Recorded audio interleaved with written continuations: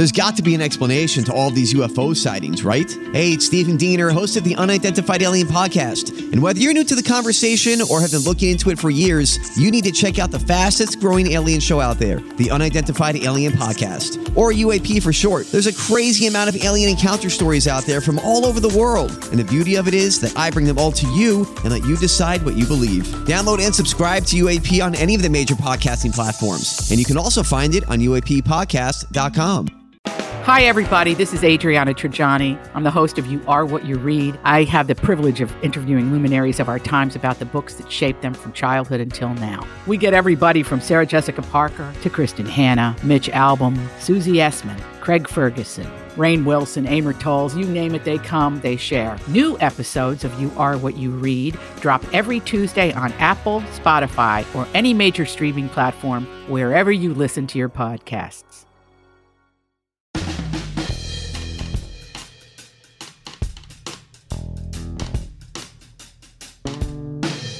Welcome to the family with just me right now.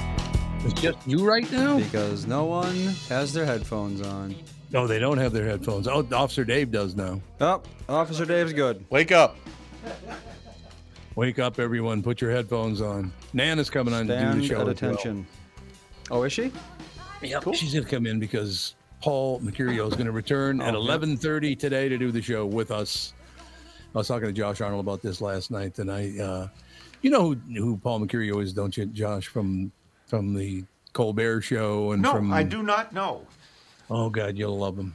He's wonderful. No question about it. We got Josh Arnold with us, Andy, of course, Officer Dave, Tyre Carver's in, Catherine's coming in for a few minutes, or in a few minutes, I should say. That'll be pretty cool.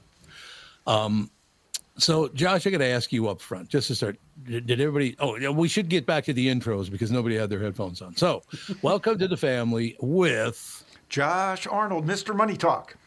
Howard, otherwise known as Tyre Carver. Officer Dave. And Andy Brant Bernard. And Turtle Dove, too, when she comes in. And also Kevin is also elsewhere. Going to an interview. I like that. Turtle Dove. Turtle Dove. There we go. We're coming up to that season of turtle doves. Yes, we are, too. Okay, where did I get Turtle Dove from? Somebody always called his wife Turtle Dove back in the old days of comedy. I would have to assume it would be Jackie Gleason. Nope, No. before him. Before him, Howard Lloyd, or Harold Lloyd. Harold Lloyd. Yeah, that Harold Lloyd's going back. Harold Lloyd did not speak. That's true. We don't know what he called his wife. They had no microphones at the time. It was Just Oliver saw the lips Hardy. moving. Oliver Hardy. Oliver Hardy's go, hello, Turtle Dove. He'd always do this with his fingers when he talked, which I thought was rather funny, but it all works out in the end. So, in any case, a lot of stuff going on, but I did want to talk to Josh because Paul Mecurio will be here in about 20 minutes, somewhere in there. I'm watching television, Josh, and they're telling me the economy is going to get a lot better. Then I change the channel, they tell me the economy is getting a lot worse. Then I change the channel again, and they tell me, is there any one place to go to get the correct information, or are they just going to throw whatever they can at you on television? That's just too bad. I don't want to say it all depends. It depends on the context to which we're talking about. Okay. And I'm being very facetious here, as you do know. There is no really one station that you can turn to get, we'll call it fair and balanced information about what's going on in the economy, because most, we'll say, strategists, talking heads, which would include myself in this, the Federal Reserve really has no idea where the economy is going. I'll say as an entirety. You can have at any one point in time different parts of the economy acting very well, other parts acting not so well. We have had market strategists talk for the last year and a half, a recession is coming, a recession is coming. Right. Sell stocks, put your money in government bonds, because if there is a recession, the Fed is going to drop interest rates. And as interest rates drop, bond prices go up. It's like a seesaw. Yields go up, bond prices go down. So bonds do fluctuate in value, just like stocks do.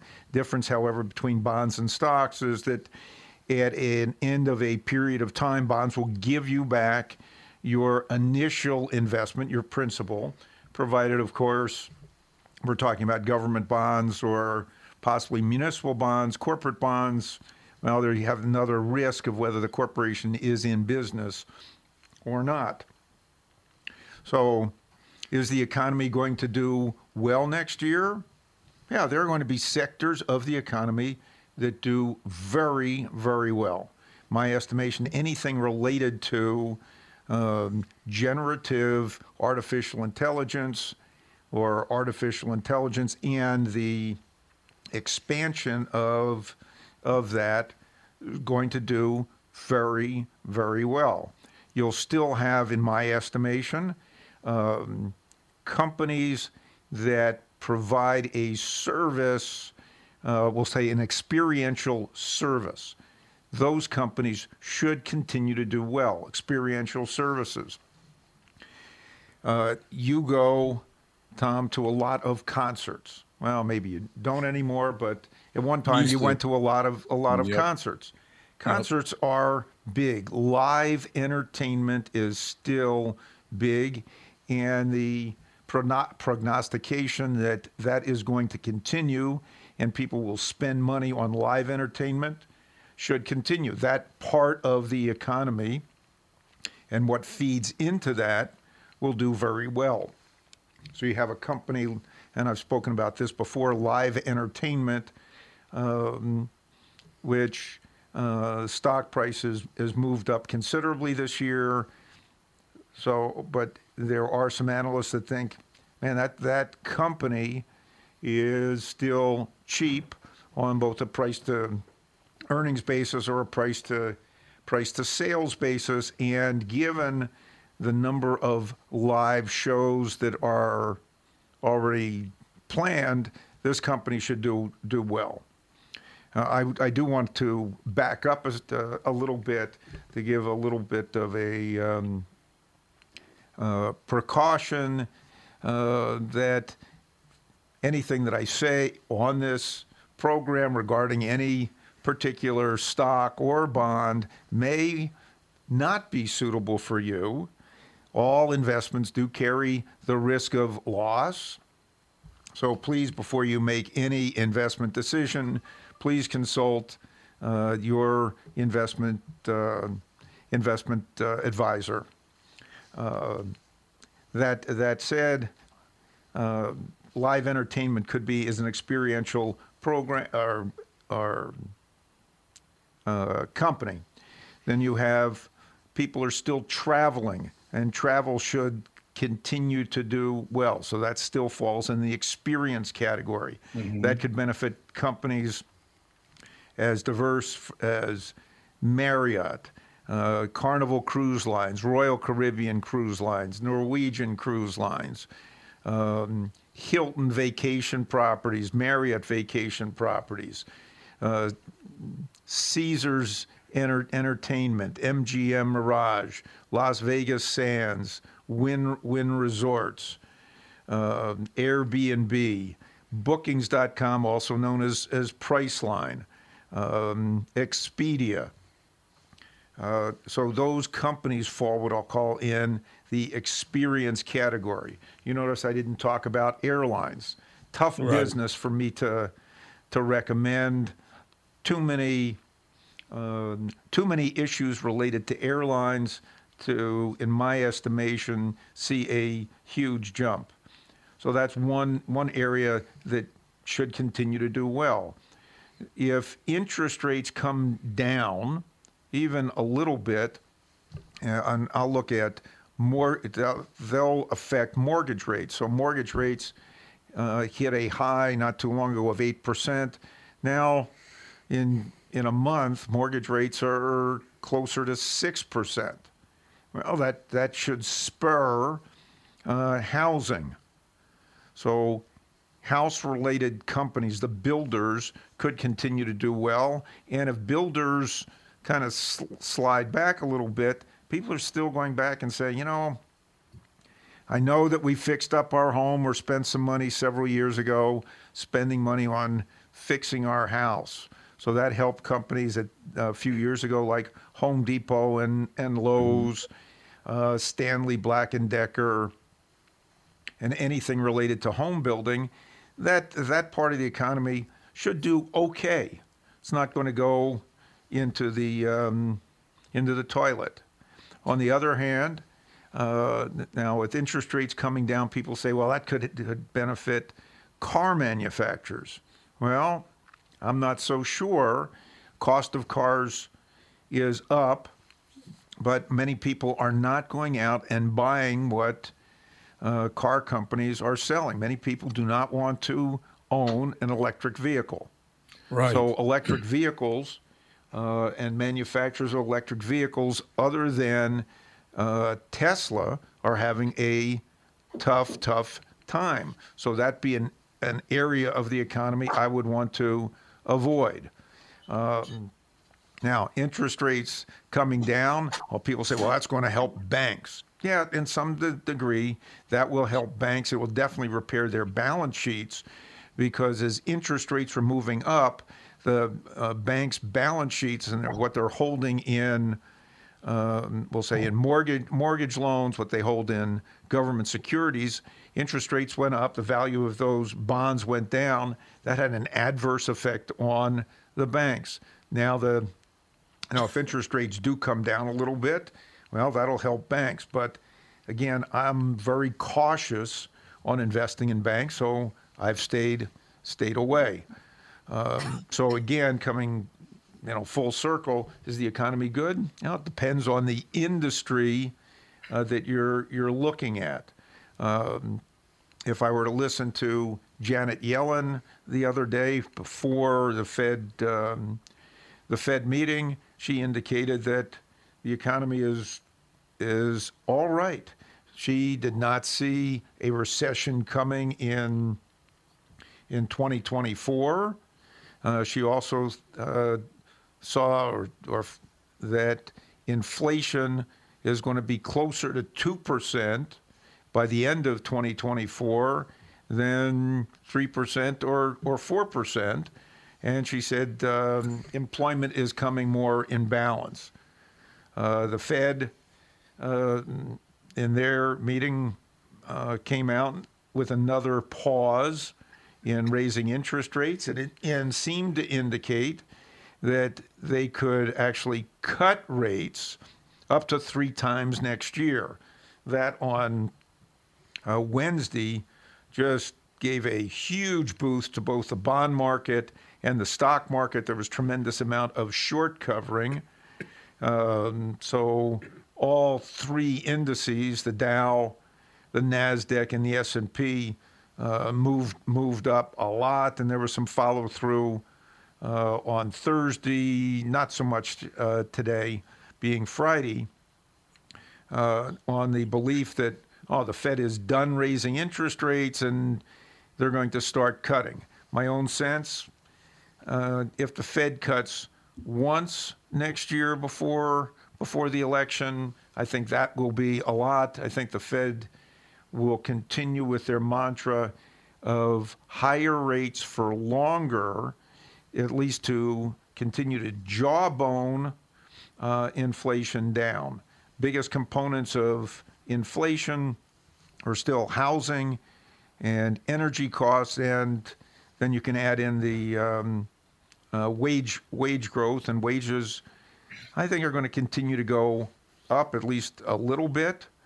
Housing prices seem to have leveled off, rents seem to have leveled off, and energy prices are actually down in the last month and a half, from at least oil prices from $85 a barrel down to $71 a barrel, and that's quite significant. So inflation, still under control. Now, and I think the Fed is right to stay on pause for a lot longer. The higher for longer mantra, I think rates, could come down a little bit, but that's for the Fed to decide. Longer term, rates have definitely come down, and that's given a boost to the long-term bond indices. Now, I have stated that I am not a bond buyer, so I stay away from bonds. I like stocks because if bonds do well, stocks will do well. If bonds don't do well, there are still companies that have done pretty good in that environment, and particularly one group of stocks this past year has done, we'll say, outstanding, that being the companies known as the Magnificent Seven: Apple, Amazon, Meta, also known as Facebook, Alphabet, known as Google, NVIDIA, which is a semiconductor chip manufacturer, and Tesla, with the best performing one out of that group being NVIDIA, and then Meta or Facebook.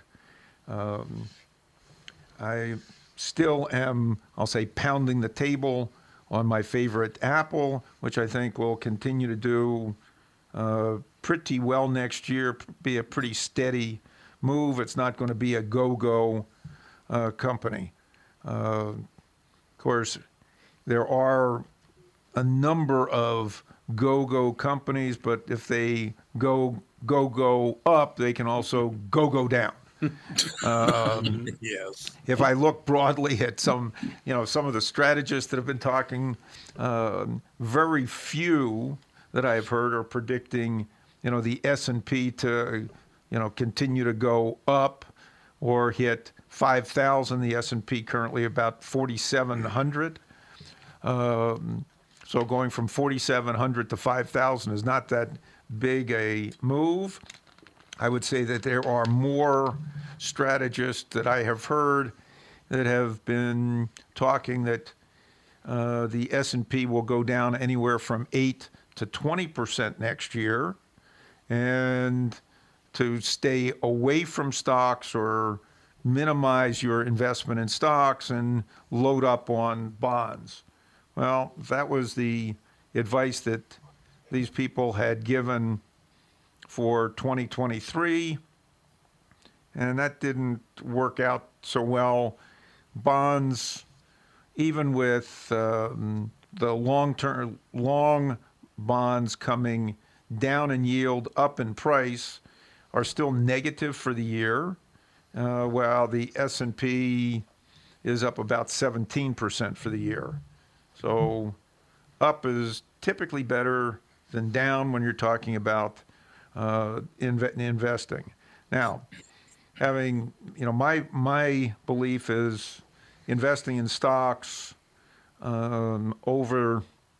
for 2024 could well continue to outperform bonds, but during the course of any year, we're going to have 3 to 4, 5 to 10% pullbacks.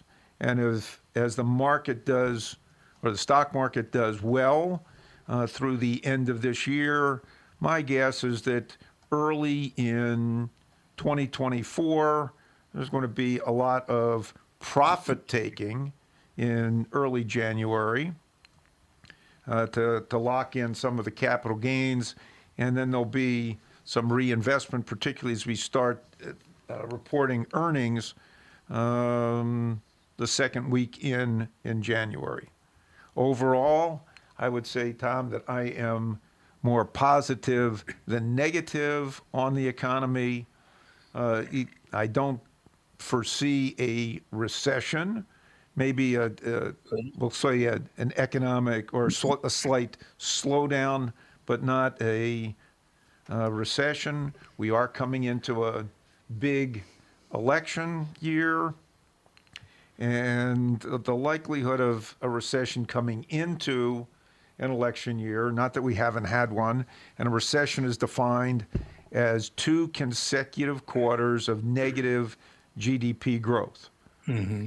We did have that 2 consecutive quarters of negative GDP growth in 2022, the first 6 months, And since then, the GDP has moved up quite significantly, a lot of it on the backs of extraordinary government spending, which some people would say is out of control. Mm-hmm. Is that text you're sending so important that you missed your turn? Is that text you're sending so important that you ran the red light? Is that text you're sending so important you didn't see the ball coming onto the road or the child that followed? Hi, I'm Mike Bryant from Bradshaw & Bryant. When you take your eyes off the road for even 4 seconds, your vehicle travels 100 yards. That's the entire length of a football field. If you absolutely have to text, you need to pull off the road somewhere safe and do it from there. Texting and driving is against the law and can cause serious injury or even death to you and others. Now that is important. We hope you're never injured in a collision, but if you are, please contact us. Find Bradshaw & Bryant, personal injury attorneys at minnesotapersonalinjury.com. Going farther with Mike Bryant on your side, seeking justice for the injured. Bradshaw & Bryant. Tom here. For years, you've heard me talk about my friends at North American Banking Company. They have great online and mobile banking options, plus friendly employees who are always ready to help. And with their location in Maple Grove now open, it's even more convenient for me and my family.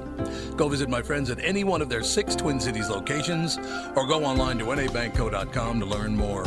Why not bank with my banker? North American Banking Company, a better banking experience, member FDIC, and equal housing lender.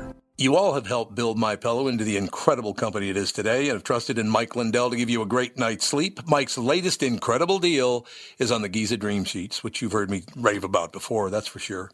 These sheets are made from the world's best cotton, Giza. They are ultra soft and breathable, yet extremely durable. Right now, the Giza Dream Sheets at its lowest price ever. These sheets are 60% off, coming in as low as $39.99 with promo code TOM.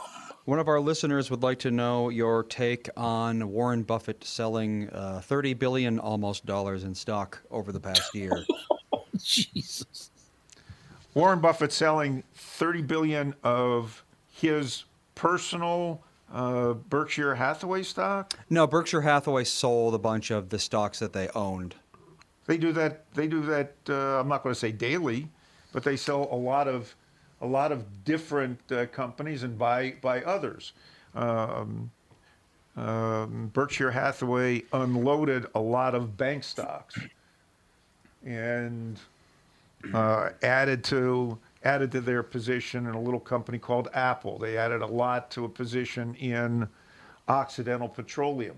They just bought. What is it? I think they bought $10 billion worth of Occidental Petroleum this week. Well, I think that's just a small amount. So that's small at $10 billion. $10 billion. Yeah, that's. I get very nervous at a $5,000 investment. Yeah, exactly. Well, is that your car you're talking about? You buy those your car? Yeah, exactly. I hope it I have costs to more ask you a than question about going back a few minutes of what you were talking about. So you got Meta and you got all these other outfits. Who owned and how do they feel about owning MySpace? What the hell happened there? Why did it just disappear like it did? With Meta owning MySpace? MySpace? They bought MySpace. MySpace became Meta?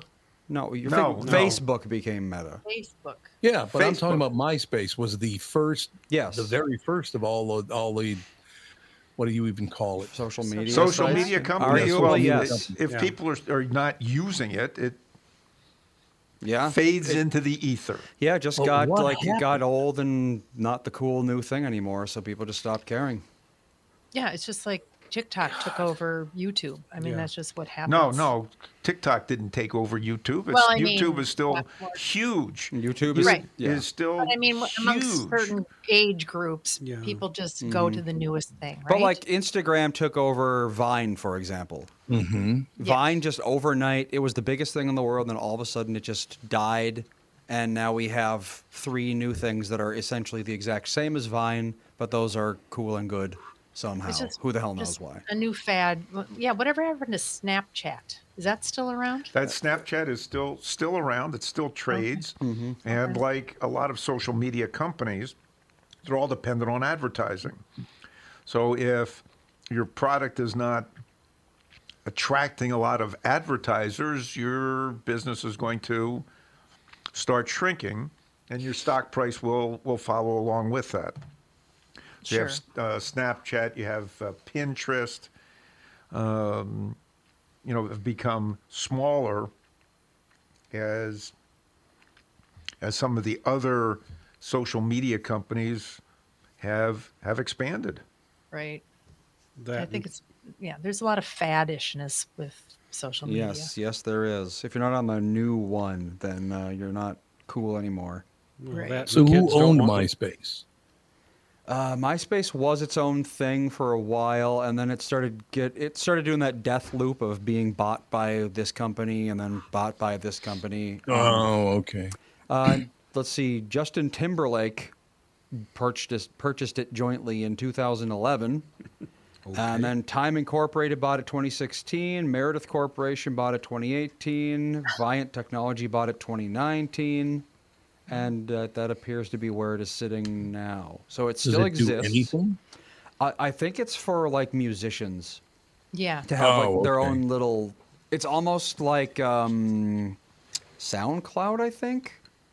Maybe. Honestly, no one talks about it. I don't know if I've heard anyone talk about the new MySpace, aside from saying, "Hey, does MySpace still exist?" Which isn't really talking about it. You could argue. Well, I think the most interesting thing, though, when you're talking about social media, is the change that took place early last year with Mark Zuckerberg when Meta, or Facebook, which is Facebook, Instagram, and several of the other companies that they own, Reels, decided, you know what? My employees are coming to me and saying, we've got a lot of stock here, and our stock we've seen drop from $300 down to almost $100 a share. You keep talking about this metaverse, which is not making any money. We need to make some money. And Mark Zuckerberg pivoted and said, we're going to have some cost efficiencies here. We're going to have to focus on our primary business. And he did. And the stock went from $100 to over $300 a share. And I'm sure that pleased not only a lot of his employees, but a lot of shareholders. And that was a big surprise when all of a sudden people get a little bit of religion when it comes to the survival of a business and what needs to be done. So that to me is a positive outcome there. Going back just to caller's question about Berkshire Hathaway, they're constantly, we'll say, buying and selling companies, some that haven't worked out, some that they wanted to take some profits on. But Berkshire is a fantastic company and a very good, I'll say, investment on a long-term basis. It definitely is not going to be a go-go investment, but over a long period of time, Warren Buffett and Charlie Munger, who recently passed away, have definitely compounded investors' money. And I don't think that's going to stop. You need to know a guy for your auto repairs, legal issues, banking, and more. The same goes for investment advice. You need a guy to help you be successful, someone you can trust, who gets results. Well, I got a guy for you, Josh Arnold. Josh gives you straight talk, not sugar-coated advice about your financial situation. Josh has seen it all when it comes to economic and market conditions, and Josh can make sure that your retirement objectives match your investments. do yourself a favor and call Josh now for a no-obligation, 48-minute evaluation. You've got nothing to lose, and you'll get a different point of view for your investments. Call Josh at 952-925-5608. That is 952-925-5608. You'll be glad that you did. And tell him his guy, Tom, sent you. Investment services offered by Josh Arnold Investment Consultant, LLC, a security investment advisor. Past performance is no guarantee of future results. All investments involve risk. All comments and opinions are Josh Arnold's and do not constitute investment advice. Tom Bernard is a paid endorser. Works for me. Ladies and gentlemen, the lovely and talented Paul Mecurio just came into studio.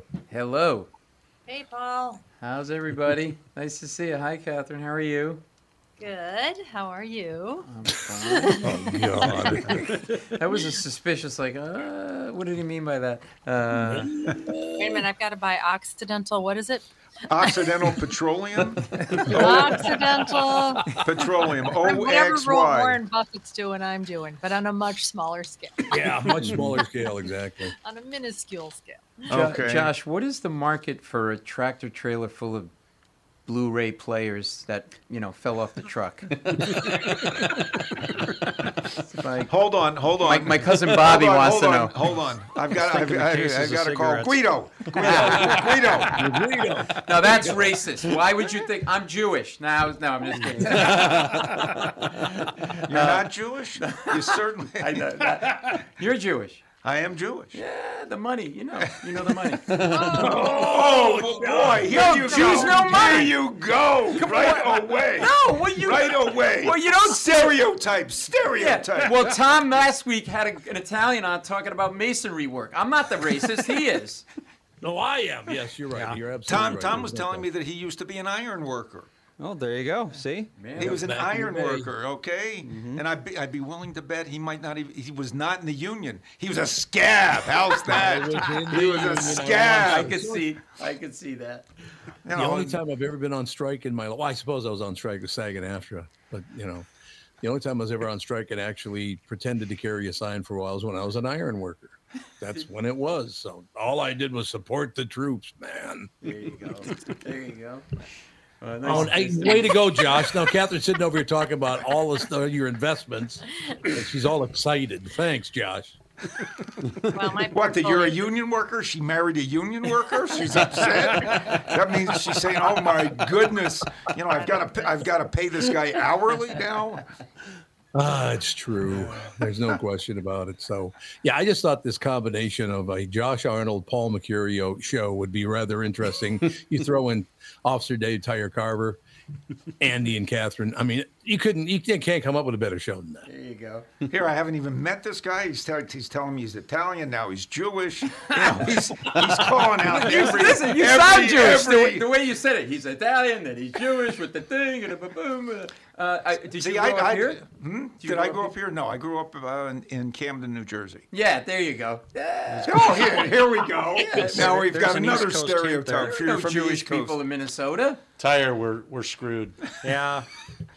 I moved here, and people said, "You're not from here." No, I am not from here. It's like a stigma. What brought you here? Herzl Camp. I was hired in 1975. Did you go to Herzl Camp? That sounds very Jewish. Zionist Theodore Herzl. Yes. Okay, one of the founders of Zionism, over a century ago. They hired me as their first full-time camp director just after I got married in 1975. My wife and I moved here. That's a terrible time to be married. If you're a camp director, you're not going to be able to make out with anybody or any of the girls.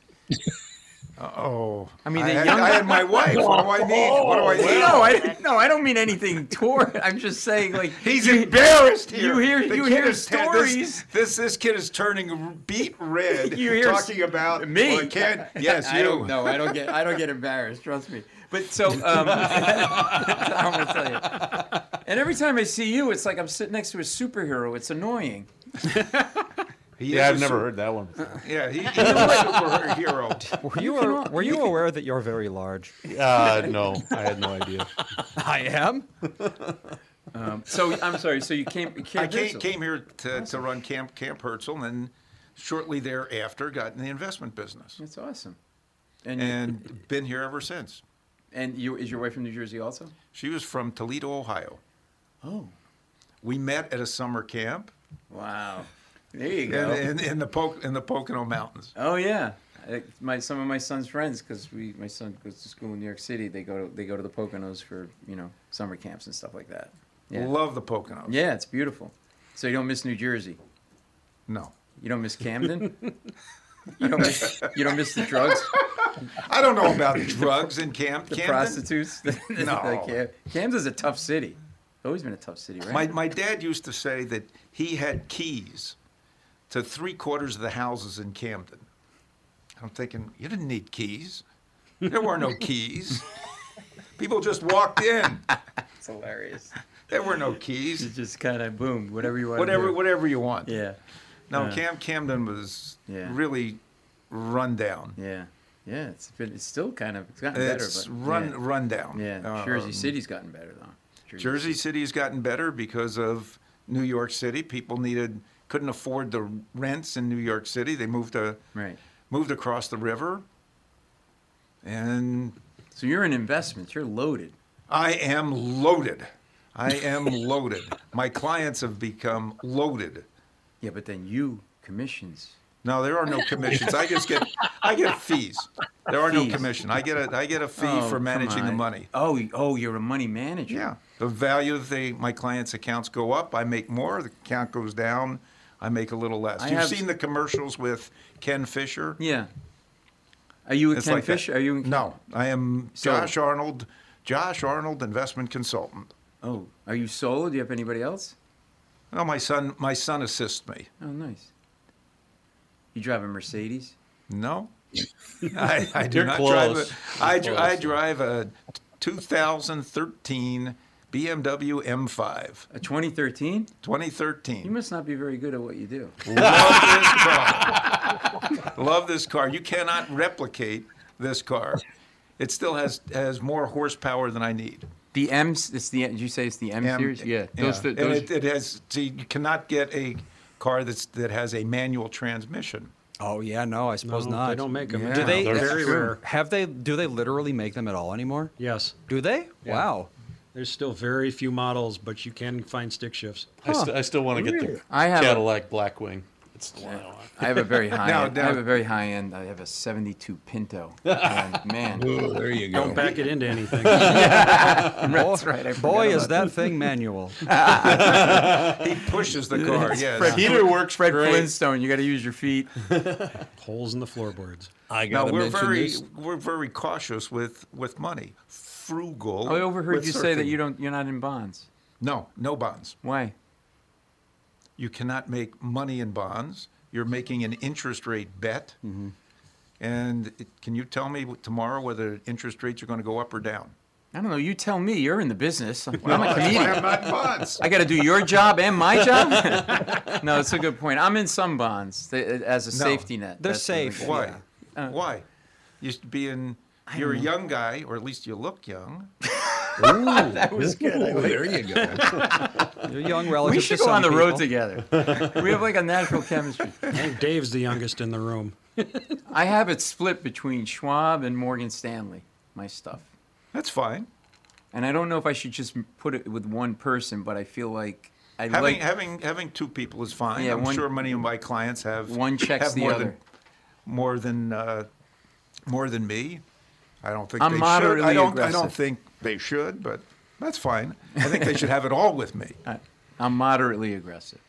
But I know that most, if I were to guess your portfolio, you might have up to 30 or even 40% is in some type of bond-related investment. The balance might be in a stock-related investment. Do you have individual stocks, or are you just in exchange-traded funds and mutual funds? Exchange-traded funds, and we have some individual stock. I think we have, McDonald's and some bigger things, and then, we've got smaller things like Johnny's Crab Cake House in Baltimore. I got stock in that. Sure. Oh, I would like that. Now, what kind of crab do they use? I love crab cakes. Do you really? Yes. My wife loves crab cakes. She's like a connoisseur when it comes to like whatever. Can you get them out here? Yes. There's several places here that make very good crab They have cakes. crabs in Minnesota? No. No, they're flown in. Everybody gets everything. crabs. Well, then if they're flown in, they're No, not wait fresh. a minute. Wait a minute. He's a married guy. He says, I got crabs. I said everybody can get them. John, don't be twisting my words. All right, I got to do my job here and tell everybody that Paul Mecurio is at the House Comedy tonight and tomorrow night. You can see him on the Stephen Colbert Show, because aren't you more important than Colbert anyway? I think you're right. I know one thing. To everybody, I know Stephen. one thing. I can work through in a burst appendix, and he can't. Yeah, that's right. Oh, my tummy hurts. I wanted to take it out with a pen, but apparently you're not supposed to do that. I'm like, Stephen, you don't need to go to the hospital. Let me just rip it out. 3 weeks before that, he got COVID, and we lost a week of shows. The guys can't handle it. Candy ass. I'm ready. Exactly. Candy ass is that is a great phrase. I haven't heard that in a while. By the way, I'm taking one of these mugs. You're taking a mug? Okay, thank you. That's very nice of you. Can I have one? There's the logo. Absolutely. This is an awesome Absolutely, logo. you can have one. Also, I want to hear about your play. You haven't talked about your play at all. Oh, permission to speak. This is a Granted. Are you a one-man show? It is not really. It involves the audience. So basically, the premise of the show. The premise of the show is.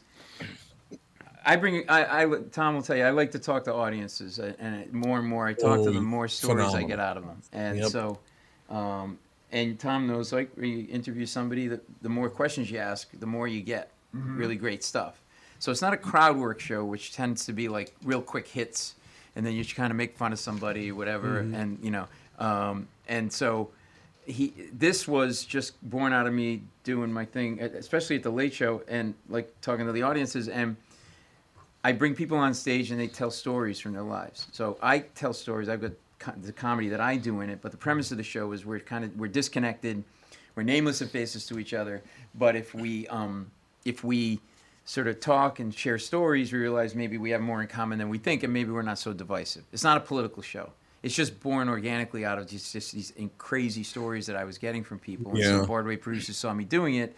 And they said, were those people plants? And I'm like, no. They go, well, how did it work out? I'm like, I don't know. I just talk to people, ask them questions, and the funny just bubbles up from them, or I kind of find where it is. And then it became a Broadway show, and then we had to close it because of COVID, and now we're bringing it back out on tour around the country. And we're going to Orlando, Florida in December. I want to bring it to here at Minneapolis because, these people are great here, and I've been here a lot. And it's just been insane. Like, I had a woman, I said, what's your name? Oh, by the way, Frank Oz is directing it, who, created the Muppets and Yoda and all of that. Yeah, he's, and Dirty Rotten Scoundrels, Bowfinger. And Jim Fenhagen is the set designer who designed the set for The Late Show and the Olympics. And my animation is done by this guy named J.J. Settlemeyer, who's done Beavis and Butthead and SNL TV Funhouse. So I got the B team. And I'm carrying them, what can I tell you? Carrying the whole load. Exactly. So I said to the woman, what's your name? She goes, Nydia. I go, Lydia? She goes, no, Nydia with an N. I go, well, that's a unique name. How'd you get that name? She goes, well, my father got my mother pregnant with me, but at the same time was having an affair with a woman named Nydia, and he named me after the woman he was having an affair with. Oh, God. Oh, wow. I swear to God. And that's all I said was, what was your... And the whole crowd did the same thing you did. And so... And then I had another guy. You would appreciate this kid, this young guy, Tom. A real, like, New Yorker street kid with, like, a cheesy little mustache. Maybe he's, like, 25, 26. He goes, yeah. I go, what's going on? You look like you're in a bad mood. He goes, yeah, I just broke up with my girlfriend. I go, why? She goes, she was shoplifting. She got arrested for shoplifting. I go, oh, yeah, I could see how that would upset you. He goes, yeah. He goes, I told her not to shoplift at CVS. And everybody went like, what did he just say? We can't hit that place again. Yeah, that's exactly. At CVS. I go, yeah. He goes, well, wait, did you? He goes, yeah, well, I taught her how to shoplift.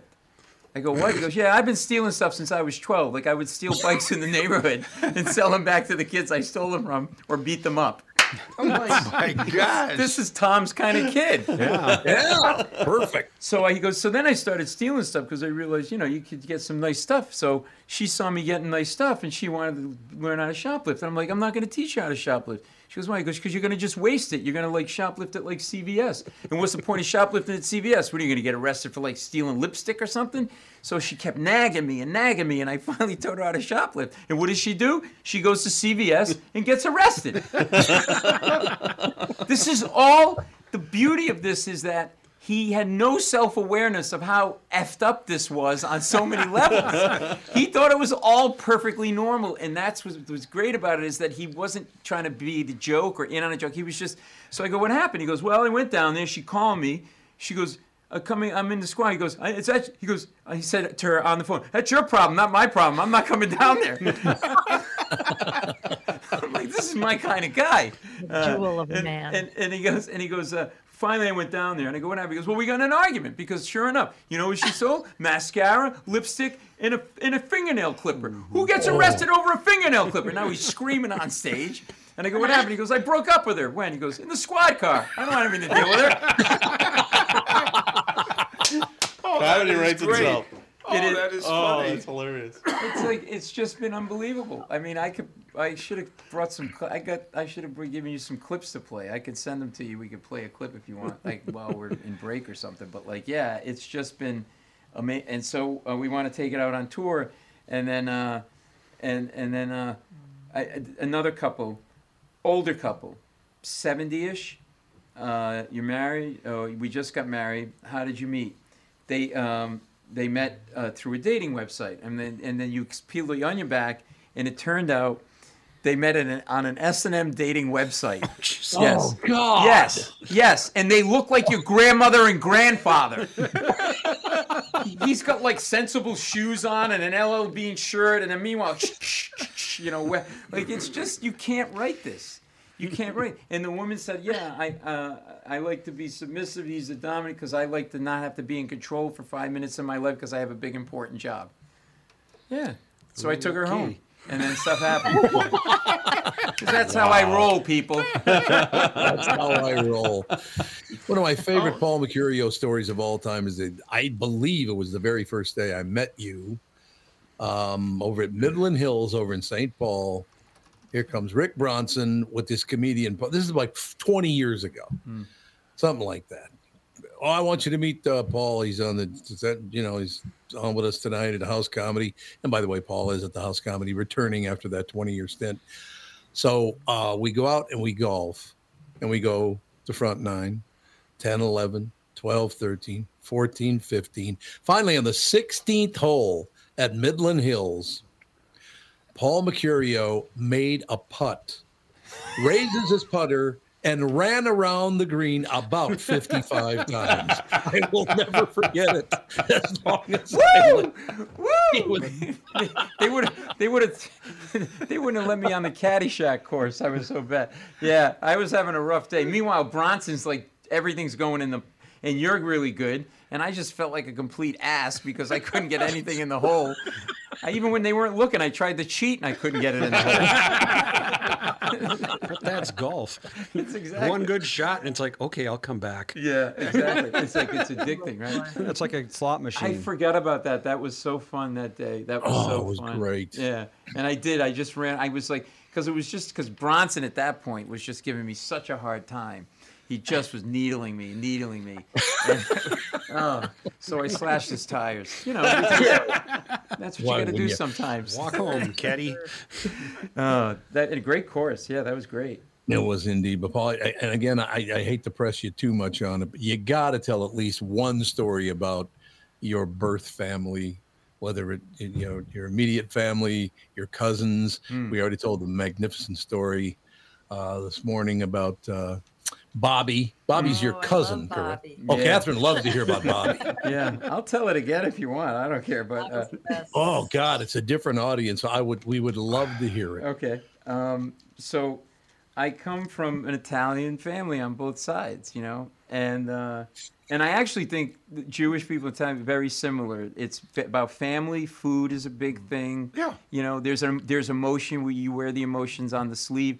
My wife is not. She's a WASP, a white Anglo-Saxon Protestant, so they don't emote very much. No, not at all. No. Zero. Yeah, they're dead inside. And I grew my neighborhood. as I've talked to Tom, my neighborhood was Jews and Catholics. Right. Most of the Catholics were Italian Right. Catholics. And it's similar. It's a very I get mistaken for being Jewish sometimes, and you look like you could be Italian. We kind of look like each other. Yeah. Hold on. Stay there. Let's go. Dad. We're gonna get a picture. He's coming over. Just look in the camera. Mecurio and Arnold. Look. Oh, look at that. He's got much better This hair. is me in 40 years. 40 years. I told you, he's a young guy. 40. He's a young And the guy. Italians hug. We hug. Oh, He's coming back. There you go. He grabbed my ass, everybody. And There's so, not much there. I know, exactly. There isn't. And sorry, Tom, I'm taking your show off the rails. And No. I want my show off the rails. Tom's loving that. So That's it. I am. So I grew up, similarly to you, but my wife, they seriously, like, I have to pull stuff out of her. But like the Italians, it's like, so we dated, we met in high school. And one of the was like, I don't know, a month in, I take her to the big Sunday family dinner. You know what I mean? That whole thing. And it's like all the relatives. And my uncle Archie, there you go, that's Italian. He's in Knotty Pine basement with like low ceilings and everybody's smoking. Everybody. 11-year-old kids are smoking cigars. Everybody was smoking, right? Like, no smoke eaters, nothing. It's just like, hey, let's have a cancer party, everybody. Yeah. And there's just like the size of this table, just food everywhere. Food just coming out of the ceiling. And my wife is, and she's like, She's never seen this No, the much Jews, food. the Italians, Latinos. Oh my No, goodness. their idea of variety is green beans. The wasps.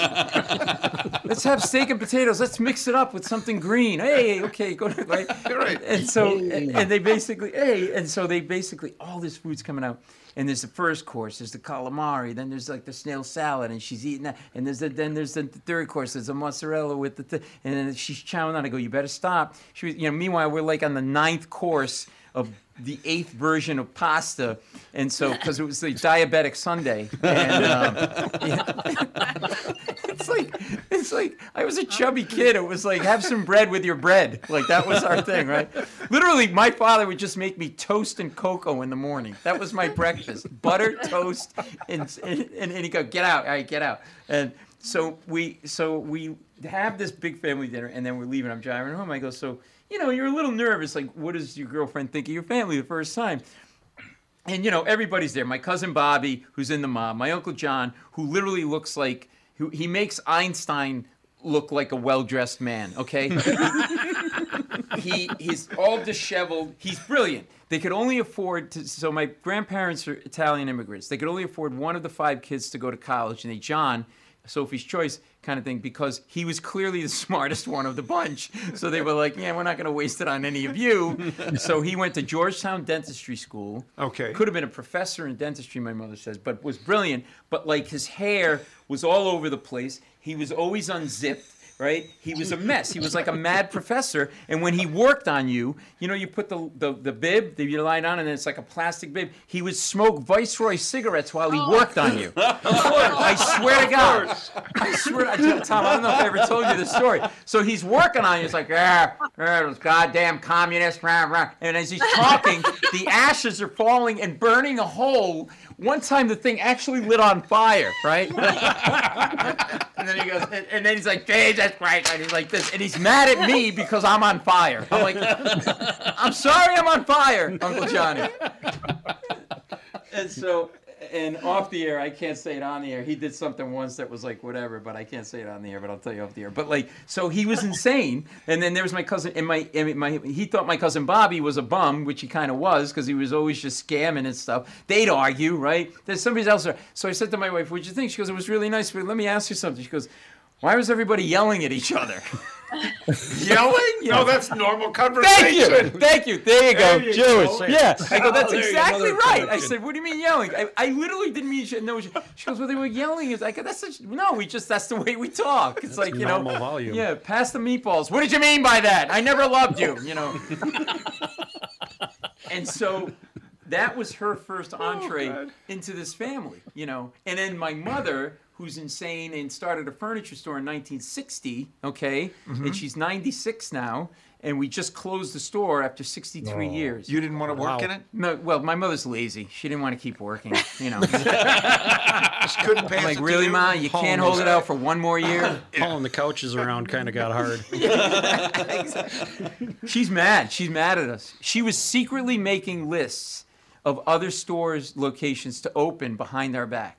She's insane. And do you ever try to throw something out, an old person? This is what you have to do. It doesn't go. So my brother and I are clearing the store out. So just imagine a house, but now you've got a store that's 90 to 63 years with stuff, catalogs and this and that, papers everywhere. So one day, we're rushing to get the thing closed. So we close it, throw some papers out. I throw some papers out. I look back. The papers are back on the counter where they were. Okay? Right? This is all true. I go, okay, that's weird. I guess I thought I threw them out, but I didn't. So I throw them away again. I look back. They're out again. Right? A third time, they're out. You know, so when my back is turned, she's grabbing the stuff. I can't throw it. Yeah, the little tiny little gerbil person is grabbing them and pulling them out. The little pack rat, right? So this is how you have to throw stuff out with my mother. You know the scene in The Godfather where it goes back in time? It is the early young Don, played by Robert De Niro. Yes. And he shoots Don Fanucci, the guy in the white suit, in the cheek. Right. And then he goes up on the rooftop and he takes the gun, he and breaks it, and he puts it in different pipes. That's how you have to throw stuff out with my mother. You have to take every sheet of paper and rip it up into pieces. And then you have to run around the neighborhood and go, excuse me, please throw this piece of paper out. A crazy little Italian lady's going to come here in about an hour asking where it is. You never saw me. You never saw me. I was never here. I was never here. We had to have her car fumigated. I'm going to say that again because only one person on this broadcast laughed at that. Apparently, you've heard this before. So here's what happened. She was going to have. This is when she was like 88. She's still driving at the time. That was before she. That was just before she ran her car through the hedges in her own yard. Oh God. Yeah. I guess you didn't see that hedge jump out at you, Ma, huh? So we had to take the license away. So she goes and she's having some girlfriends over, and she goes and buys some cold cuts and cheese and this and that and bread.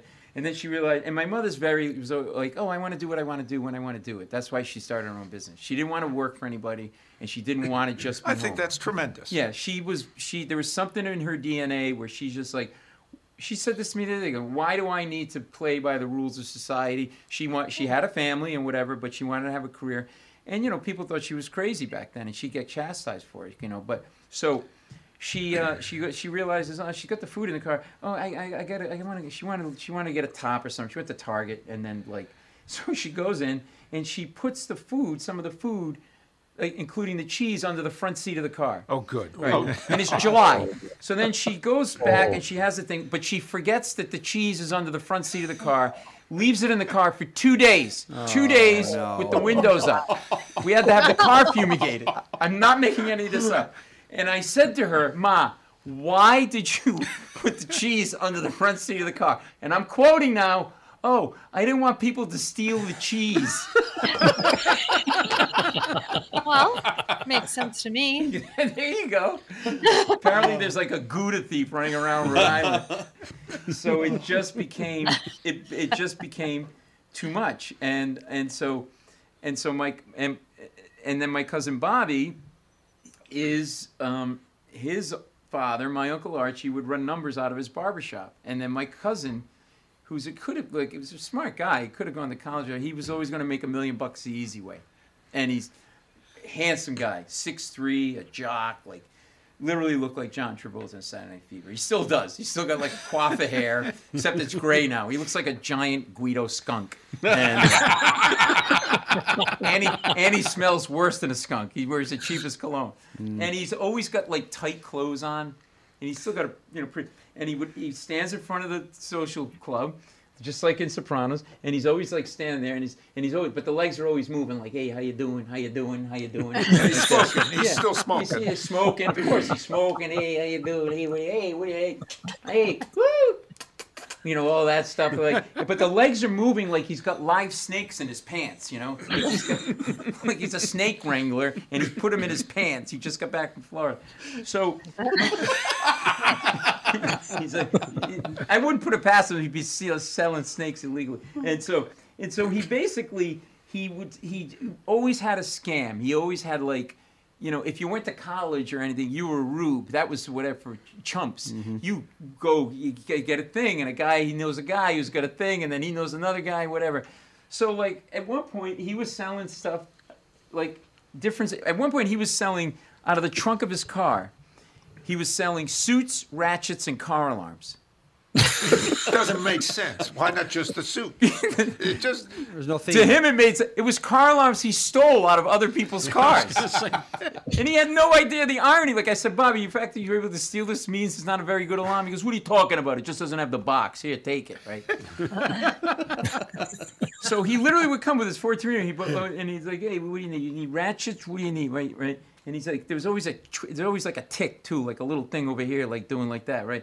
So then my father passes away, and it's the summer, and there's a funeral, and it's an open casket funeral, and I'm standing right next to the casket, and everybody's showing up in like grays and subdued colors, blues, and then here comes the receiving line, and it's a long receiving line, and in the distance I see an orange dot coming at me, and it's Sir Bobby, okay? He's got a fluorescent orange silk shirt on.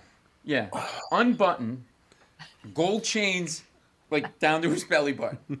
Yeah. White patent leather belt and pure white slacks. Essentially a creamsicle with chest hair. And then white mesh loafers, because he didn't put socks on, because it's the summer. It's fashionable not to have socks. Yeah. But you got to put powder on your feet to keep them dry. But Bobby, being the Guido, was put too much powder. So every time he'd take a step toward the casket, puffs of white smoke were coming out of the tops of his shoes. And then he goes up to the casket, says a prayer. Now I'm laughing my ass off, but my father's next to me. I'm laughing my ass off. Says a prayer, and so now imagine this is the casket, and behind me is all the people sitting, just facing the casket.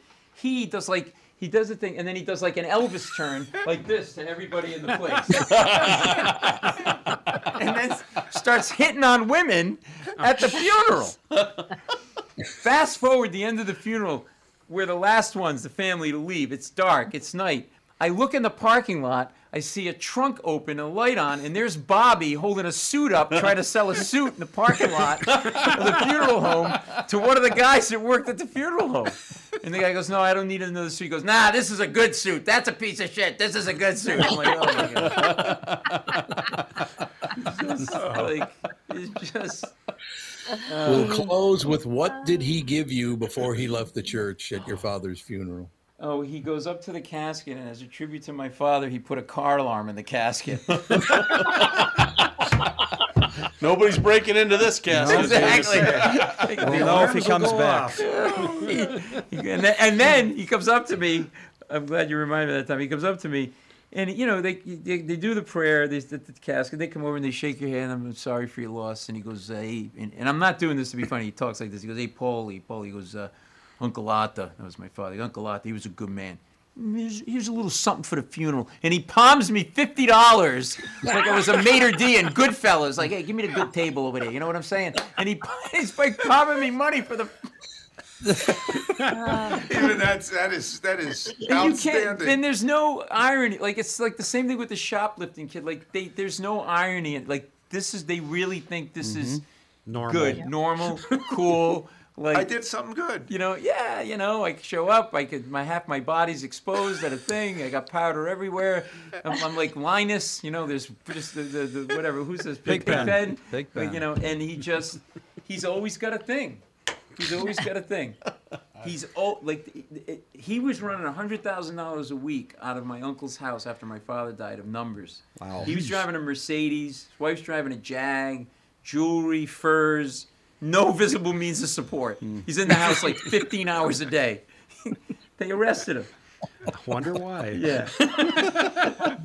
And now he's an investment advisor for Fisher. And, there you go, Josh, your buddy.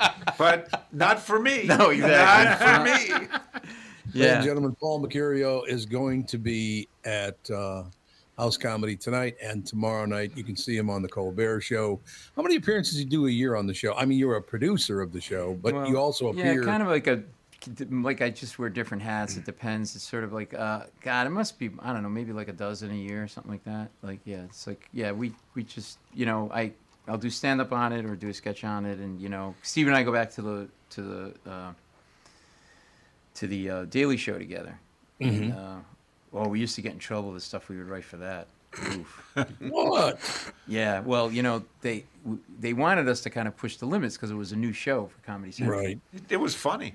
Thanks. Yeah. I really enjoyed it with yeah. Jon Stewart. That's all me. He didn't do shit. There Again, you go. Another Jewish guy taking credit for the Italians' work. Yeah. Keeping you down, Josh. He's keeping you down. You know what I mean? You come on. This is all we have. You have all the money. Let me have that. Come on. No, I like the way he put that. I have all the money. I have all the money. There you go. He made the show. He focused the show. He's brilliant, and because when we started the show, we were doing we were scattershot, not in a bad way, but it was like we were doing stories from an world of entertainment and politics and sports and whatever. And he just felt like, let's zero in on politics and the media's coverage of politics because there's enough there for a million years, right? And that kind of, and then we would do what they call field pieces, and the show was always a parody of news shows or like 60-minute field pieces, right? With the earnest reporter out in the field, right? So this was around the time that they were cleaning up Times Square, and it was no longer smut shops and all of that, and it became literally sort of, they called it the Disneyfication of Times Square. The Disney store, all these stores. Oh, this huge store. M&M, know, right. They've got chairs out there now. Right. Little tables in Times Square. Yeah. And so I can just see your Uncle Bobby sitting at one of those little totally. So we send this guy out, and he goes, I'm here at Times Square. Disney store just opened in Times Square, and it's a beautiful store, and they say that this represents the changing times of Times Square. Or does it? And then he would go around and he'd pick up the most innocent, like a mermaid doll, and he goes, this is actually a dildo. and then he just, I can say that, right? It's a podcast. And then he go, and then he'd grab another thing, dildo. So that was the piece. Like he would just go. So we cut it together, and the president of the network on a Friday, which is our dark day, came in to the studio, and he goes, you know when your dad's so mad at you he can't see straight and he can't talk? He's like, I saw that piece about Disney. You can't say dildo 12 times in a 3-minute piece. and we're like, how many times can you say it? He's like, 11. There you go. There you go. 11's enough. 11. And he goes, honest to God, Paul Mecurio, you got to go see him. Phenomenal stand-up. I knew that you and Josh, well, you're basically the same person with just a different. Great. Are you kidding? You should come to my show. It's free. You'll like that. Free. Of course I like that. What did you mean by that? No, it's free. Free. I'll show up at the door. He said it was free. What is this ticket shit? You cause a stink. Get thrown out. Do you know who I am? I work for Fisher Investments. No, I don't. I know. You should come. You ever come to New York? I'll get you tickets to the Late Show. Seriously. You know what? My daughter and son-in-law live in New York. Jesus Christ! I didn't think you were going to take me. Tom, why didn't you tell me? She lives in the city. Okay. 6th Avenue and Houston. Okay, yeah. So we're I love that. Yeah, we're at 53rd and Broadway, the Ed Sullivan Theater. Okay, well I know where that is. I run by there. And you're a runner, right? Are you getting chased? Yeah. No, I love running in New York City. Yeah, it is. It's great, isn't it? And I've been running in New York City, for a lot of decades, and you're the what do you call it? The Disneyfication of Times Square. Right. Mm-hmm. I remember the first time I ran down. Wait a minute. I'm going through time. Wait a minute. Am I in the right place? What town am I in? After they had cleaned up. This is after they cleaned it up. Yeah. It's like.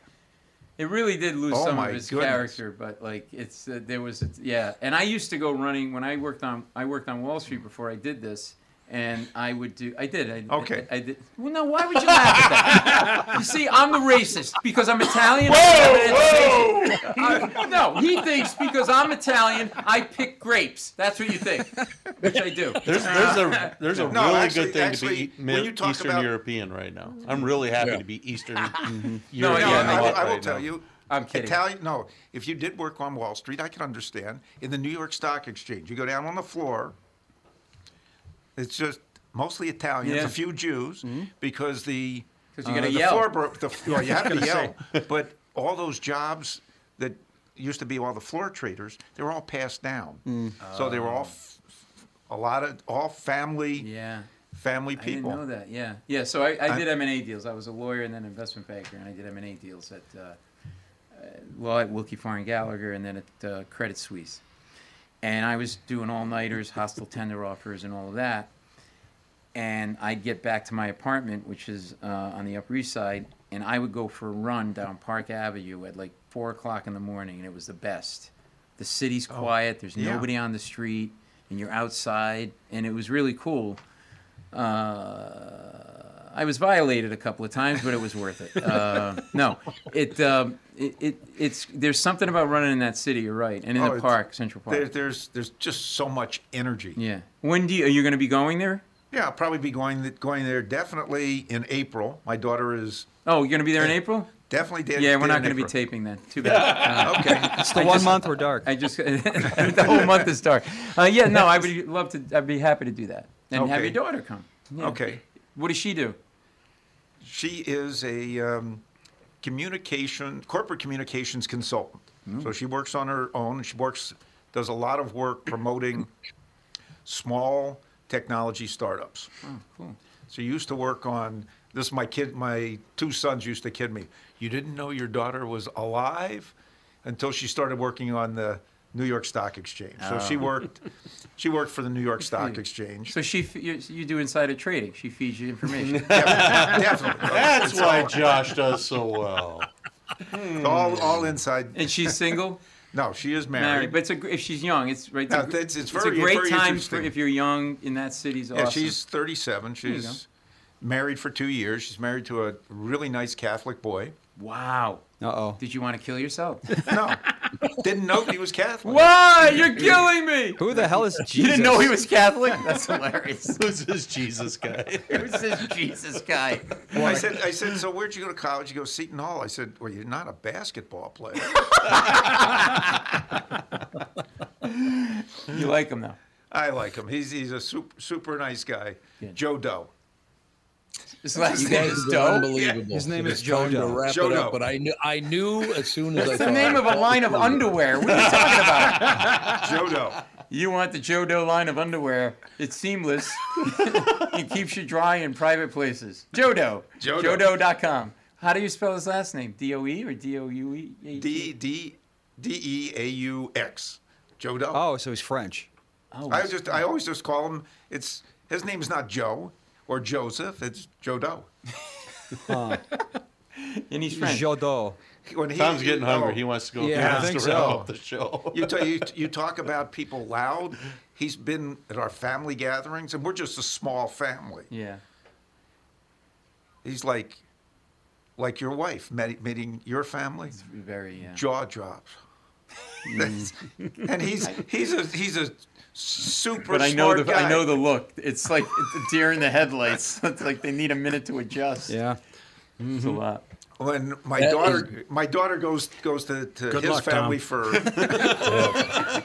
Christmas. just going to get up and leave. It's going to be wonderful. Who's that? Oh, Tom's still here? Tom's still here. Well, how'd that happen? Yeah. He's been trying to wrap up the show for about 10 minutes. Let me do this read for AutoZone. AutoZone. You need a muffler. It's on Route 100 next to the. With Uncle Bobby, you see. He'll be out back. All right. See, I can close the show by saying this.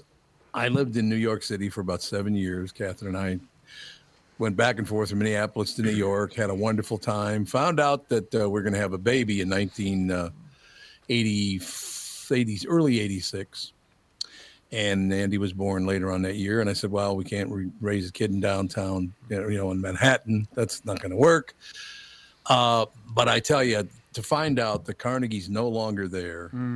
And that the Maialino closed in the Gramercy Hotel. Those were two of my favorite places to go, and I'm really sad I can never go again. Yeah, and you know what? It's funny you mentioned that. You should come back. And by the way, and I'm sure Andy feels good to know that he crushed your dreams about staying in New York by. It's not your fault, Andy. It's not your fault. I've never cared.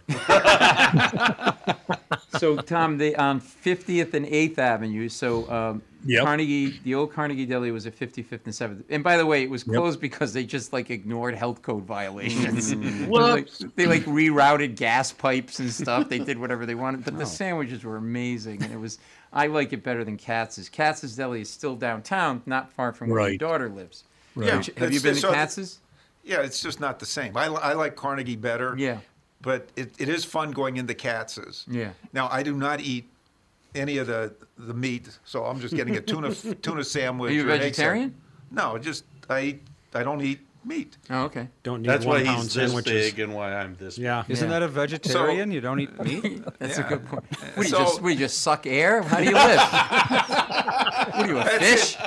That's it. No, look at me. That's why look at I'm me. Jewish. You're Jewish and in denial. You're a vegetarian. Say it. I'm a vegetarian. And I'm proud of it, damn it. I'm proud of it. If you become a vegan, I'm going to punch you in the face because they're annoying. It's going on too so far. many levels. Too far.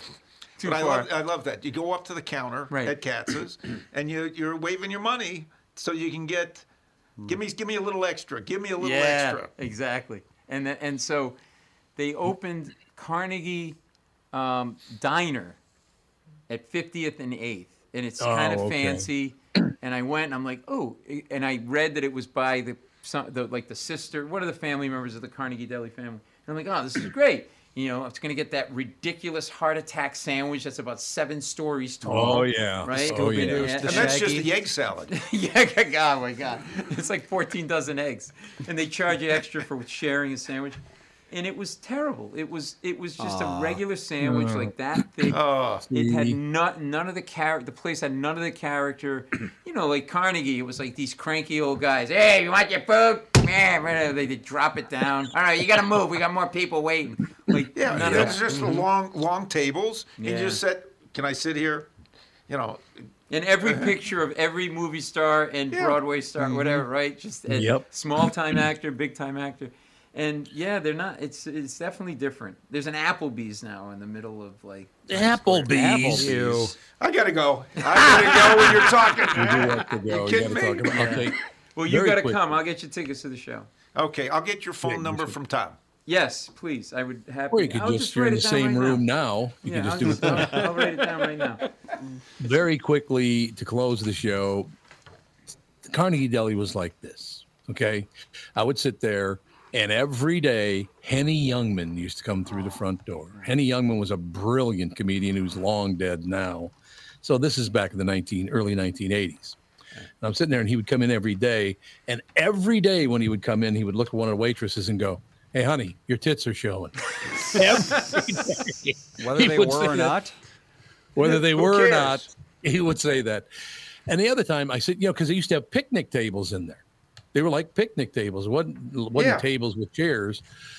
And I'm sitting across from this guy, and I'm talking to him, and we talked for about an hour. Just had a wonderful time. A very interesting guy. He's a British guy. And just have a wonderful time and all the rest of it. And he goes, well, what are you doing tonight? And I said, I'm just kind of hanging out. I've been working all day, so I'm hanging out. And he goes, well, you want to? I'm doing a show. Do you want to come to the show? And I said, yeah, that'd be great. And he goes, I'm Robert Plant. I had no idea. It was Robert Plant from Led Zeppelin. I'm sitting there talking to him for an hour, and it was like we, just hanging out. Oh, that's amazing. An hour before he said anything. That's great. But that's the Carnegie Deli. I don't care who you didn't expect to ever see. They were in the Carnegie Deli back in the day. Yeah. No doubt about it. Yeah, it was the place, and it's not anymore. And I walked by it, and it's still empty, and the sign's still there. It's kind of sad. Yeah. And I just got, by the way, I just got Josh's card, so thank you, Josh. Oh, there you go. It's weird, though. Catholics not welcome. What is that? Jesus, unbelievable. It's just. It's business. It's business. I tell you, it's nothing personal. Nothing personal. That's it. It's just my daughter's in-laws, all Catholic. My eldest son's in-laws, all Catholic. He just doesn't want you spending all your money on indulgences. You know, Exactly. he knows how you people are. Hey, can I just mention real quick? Like, Tom's been on my podcast more than anybody. He's been on like 3 times, Inside Out with Paul Mecurio. So people should go. Inside Out? Yeah, so people should go and check it out because we've had some fun conversations. What's it on? It's on everywhere. It's on Apple and Spotify and all the places where you get 4 million podcasts. Yeah, and stuff, so. you sure do. I could be a guest on your show. Whoa. You're not supposed to invite yourself. You know what? I'll have one of your Catholic in-laws, but you gotta. Yes, you could be on. You could be on it. We could talk. We'd love to talk to you about investments and stuff. Josh, I will tell you this. He's had some pretty good people on show. I believe the very first person I ever heard on Paul's show was Paul McCartney. Pretty good guest, huh? Did he have another nice get? Did he have another? Didn't he have another gig? Yeah. Group before Wings. All right, we got to go. You guys behave, all right? Okay. Fun. See you later, Tommy. Thank you. You guys are brilliant. I knew you guys would love it. This is so much I fun. knew they'd love each other. Yeah, No question. absolutely. He's the best. All right, Andy. That wraps it up. We'll talk to you later. Thank you.